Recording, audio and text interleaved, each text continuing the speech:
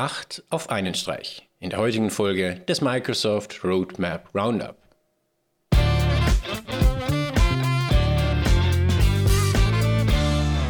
Diese Woche tauchen wir direkt ein und legen los mit einem geplanten Feature aus August, das sich jetzt im Rollout befindet.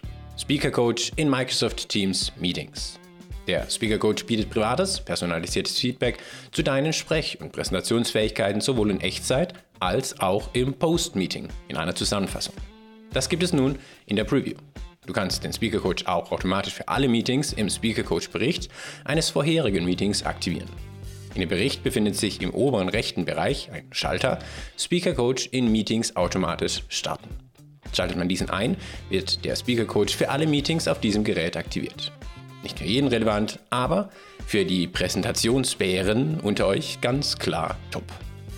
Ebenfalls derzeit im Rollout Microsoft Teams Videoclip.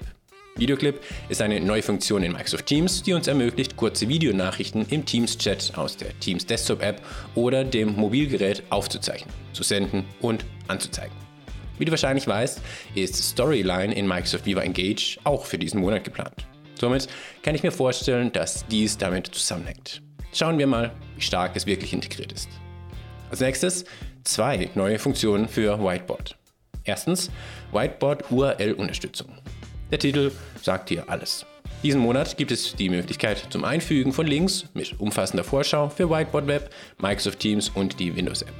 Zweitens, ebenfalls für diesen Monat geplant, Whiteboard eingebettetes Online-Video.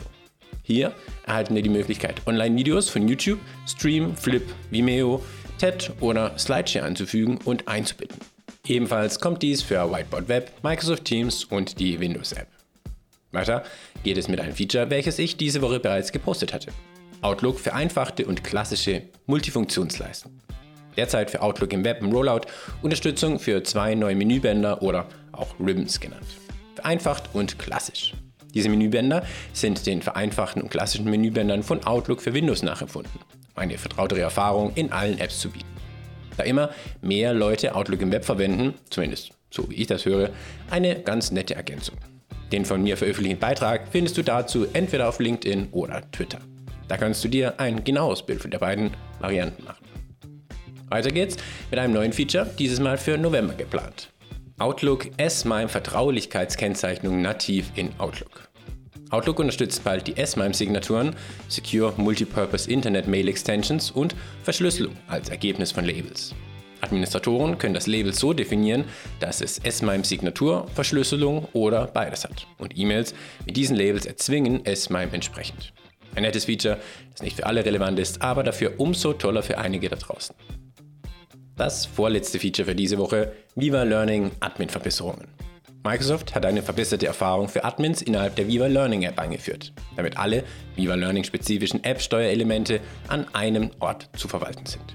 Aus meiner Sicht auf jeden Fall notwendig, da neue Microsoft-Produkte allzu oft im Frontend glänzen, aber wenn es um die Verwaltungsfunktion geht, mangelt es oft an Funktion oder Benutzerfreundlichkeit.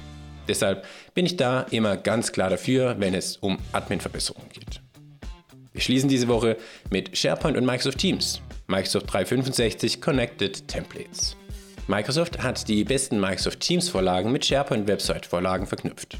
Wenn wir ein neues Team mit einer Standardvorlage erstellen, beispielsweise der Vorlage Projekt verwalten, werden die Projektmanagement-Kanäle und Apps sowie die verbundene SharePoint-Vorlage automatisch angewendet. Außerdem werden die Seiten, Listen und Power-Plattform-Integration automatisch als Registerkarten in Teams angeheftet. Und alle diese Seiten und Listen können wir direkt in Microsoft Teams bearbeiten. Das wird vielen gefallen, denn das macht die Lösung einfach noch etwas runder. Das war's dann auch schon wieder für diese Woche. Denk dran, bald geht die Gruselzeit los. Vielleicht ja schon nächste Woche? Wer weiß. Es freut mich auf jeden Fall, dass du heute wieder reingehört hast und vielleicht ja bis nächste Woche. Wie immer zum Schluss, don't be afraid.